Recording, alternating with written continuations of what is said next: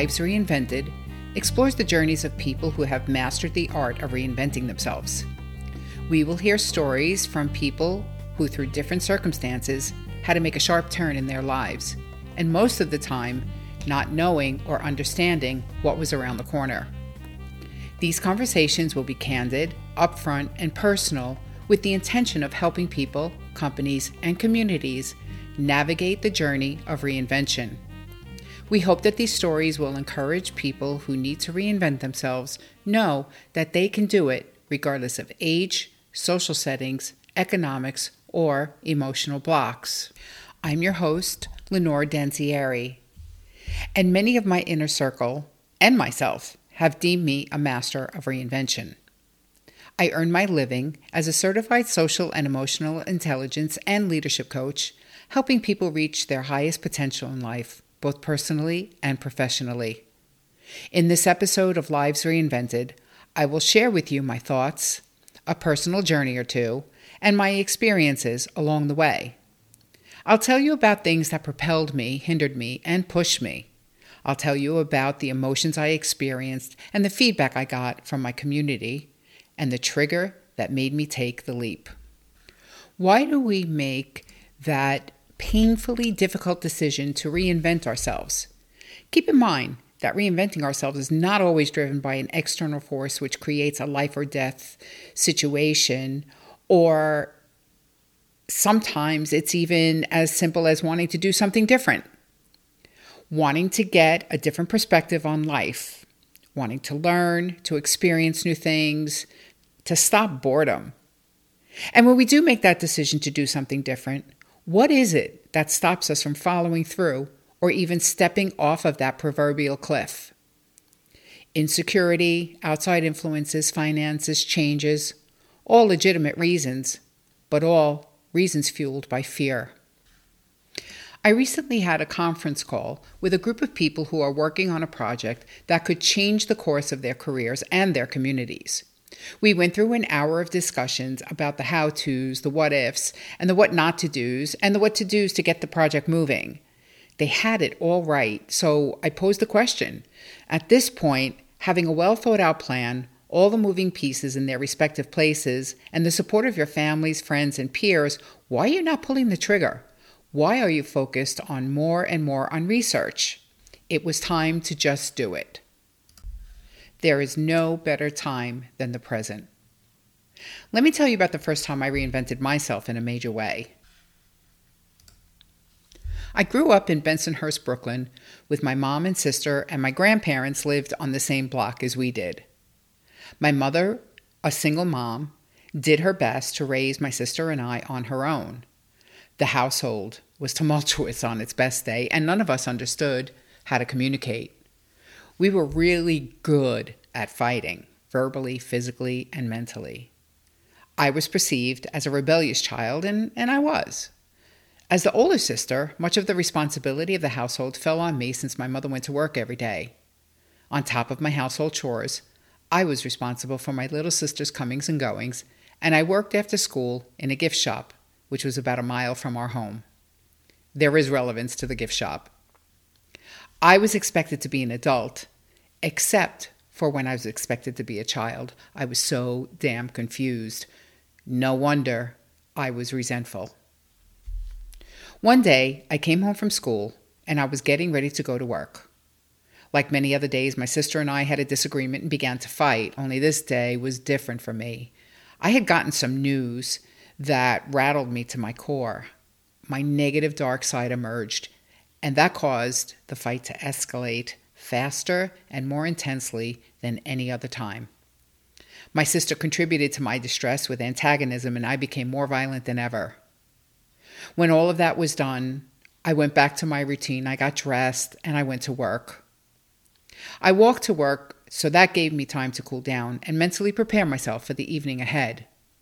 I was scheduled to close the store, so that gave me about 6 hours out of my house. When I arrived, my mood changed for the better. The fact is that whenever I was out of my house, I was a completely different person. I was able to be myself. I felt love, happiness, excitement. I was encouraged by my friends. I was productive, and I had many opportunities to be proud of myself. It's hard to remember ever having those emotions within my house. At around 8:30 in the evening, I received a frantic call from my mom. She was screaming at me about my behavior at home earlier in the day and told me that I had to leave the house or she would put me in a group home for delinquents. That was a story that repeated itself many times during my lifetime. I tried to explain my side of the story, but that didn't go over well, so I hung up the phone and went on with my duties to close the store. As I said, this was not the first time I was thrown out of my house. It was basically a weekly occurrence. I would typically walk down the block to my grandparents' house when this happened, looking for my grandmother to console me and beg me to be a good girl. She'd call my mom, tell her to let me come home, and I would sheepishly walk back, accept the backlash, and sit in my room. Sometimes my pain was so bad that I would cut myself just to relieve the emotional pain. Sometimes I'd sit in my closet to shut myself off from life, and sometimes I would just get on my bike and ride to nowhere until my legs just couldn't pedal anymore. I was so exhausted, not from work, but because I had heard these threats from the time I could remember.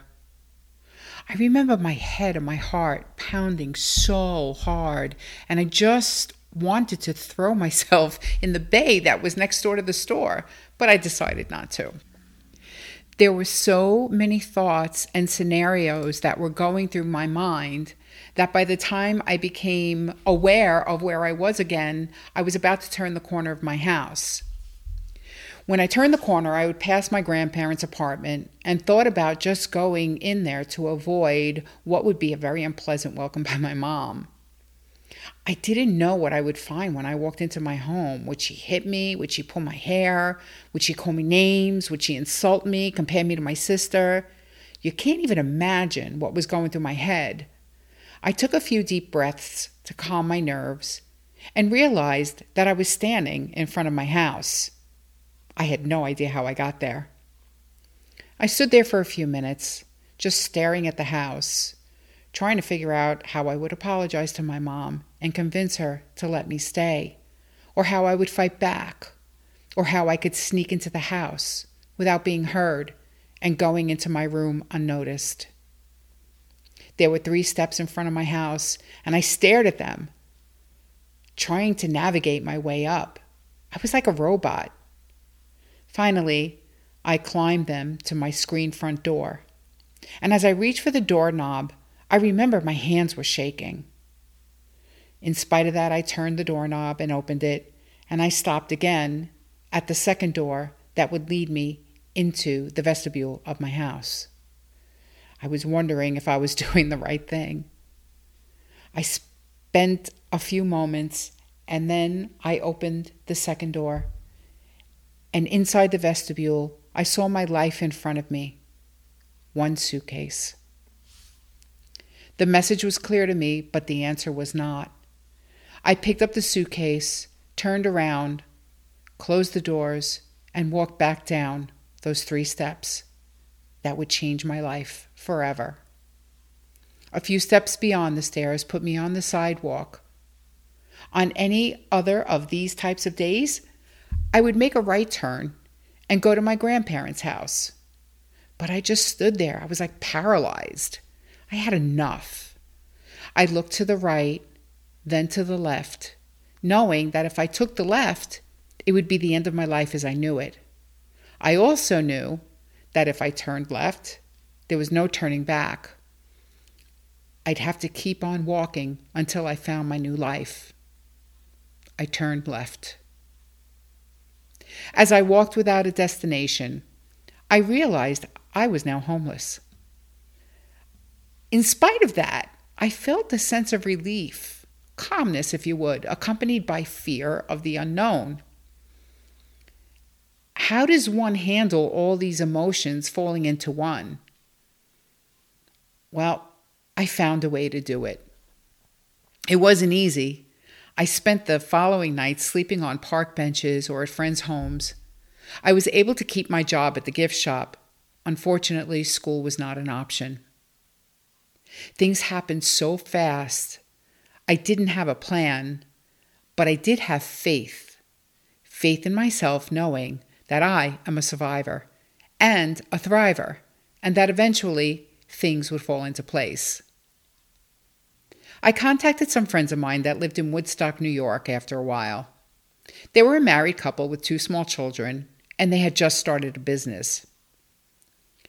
When I called, I asked if I could stay with them for a while in exchange for childcare, and they agreed. I was so excited. I bought a bus ticket and went to Woodstock with hopes that I would have an opportunity to make a life for myself there, and I did for a while. Until one night, I was raped by my friend's husband, and in the middle of the night, I snuck out of the house with my suitcase, and the next day took a bus back to New York City. I arrived back to the city later in that day, and I remember it was dark. In those days, Manhattan was not the safest place to be for an adult man, never mind a young girl. When I arrived in the Port Authority bus terminal, I noticed many homeless people there, and I decided that I would join this community and find myself a place to squat and call home. For a while, I sat there just looking around and saw my community peers shooting heroin, fighting, cursing, nodding out from alcohol or drugs. There was even a woman peeing in the middle of the terminal floor. But what I remember the most was how people looked at them, how people looked at us, with horror and disgust in their eyes. Some looked like they had sympathy for this cesspool of homeless beings, but even they were afraid to come near any of us to offer help. Damn, even I was afraid. I remember fighting my need to sleep, but with the exhaustion that overcame me and having no control, I hugged my suitcase that contained my life, and I dozed off into a light sleep, but sleep nonetheless. I woke up to the sounds of footsteps, voices, and the smell of coffee. I saw a sea of people focused on getting to their destinations. They were all dressed in suits, dresses, high heels, nice briefcases, nice handbags. I noticed the members of my community started to awaken, standing and positioning themselves into the crowds, hands extended to receive any charity that would be offered. Realizing I was out of money, I reluctantly stood and positioned myself in the crowd and extended my hand. I saw an arm come my way and drop a quarter into my hand. I almost died. I couldn't believe that this was what my life had come to. But in my heart of hearts, I knew it wasn't me. I wanted to see the face of the person so I could thank them, but they were gone before I could even do that, probably hoping to go unnoticed. I stared at that quarter, then I looked up at the suits and the dresses passing me by, and I made a decision. I was going to reinvent myself. Make changes, and make changes soon. Soon, I would be one of those people dressed so nice, coming from and going to a home, going to work, and making a better life for myself. I took the quarter and my suitcase and left the Port Authority. I got on the subway and headed back to Brooklyn. I was 15 years old. Making the decision that the homeless life was not for me sent me spiraling into a vortex of thoughts about how I was going to reinvent myself. It was an uphill battle. In spite of having so many negative influences in my life and hearing how unworthy I was of anything, I refused to believe that. Admittedly, those thoughts entered my head every now and again. Remember, I was homeless. I had no money at this point. I didn't smell very good, and I was alone. Back to Brooklyn. I didn't go home. Instead, I called my best friend from the corner payphone and she convinced me to go to her house, where she and another friend were hanging out. Her house was on my block, so it was like a covert operation to walk to her house, watching over my shoulder, hoping that no one knew that where I was or who I was. But long story short, her friend turned out to be a cousin of mine, who I met maybe once in my life. And she convinced me to come home with her, and she would hide me. So I went. When I arrived at her house, nobody was home, and she took me to her room, and I noticed that she had a religious altar of some kind. It was very unfamiliar to me.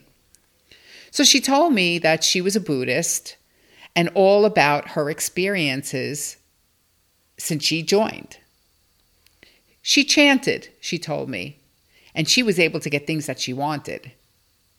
So if I wanted a roof over my head, food, a job, a life, I can chant too, and I will get all of those blessings. As time went on, I started to attend the meetings of the Buddhist group that she belonged to, and she introduced me to the leader of the group, and his name is Mr. Kurita. Just a little footnote, I have to mention him here, as he was instrumental in the most important reinvention of myself. He understood my situation and felt compassion, but had faith in me.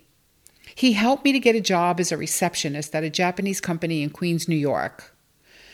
He went out on a limb. I was the worst receptionist on earth, and they told me so. But they let me find my way.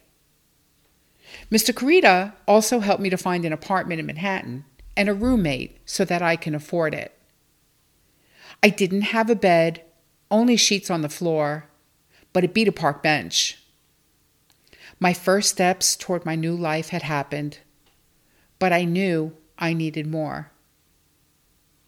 Thank you so much, Mr. Kurita. I owe you a lifetime of gratitude. Back to the story. Working at a Japanese company, I became interested in the language and the culture, and I began to eat the food. There was this bento vendor that used to come to the office and serve us Japanese lunch every day. I was unaware that my boss actually knew of my situation, and that's why he put up with me. But as he watched me grow, he became more interested in my mentality. He introduced me to more and more of the Japanese culture, and I accepted those lessons.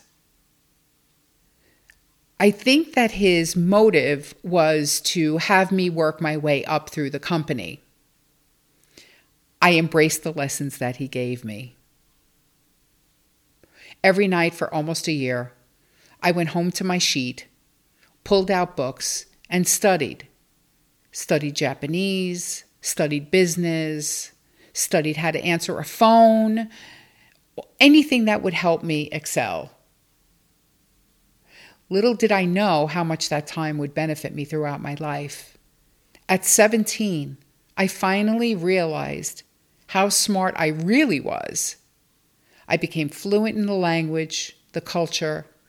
I became fluent in life. So I moved to Japan.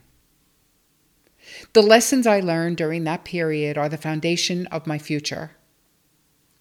I wasn't lucky enough to have the support and love most children have, so I had to figure things out by myself. I knew I was uneducated, so I found ways to learn on my own. I knew that I was homeless, but I didn't give up or give into situations that would bring me down. I knew that I had to figure things out on my own, but it was okay to ask for help.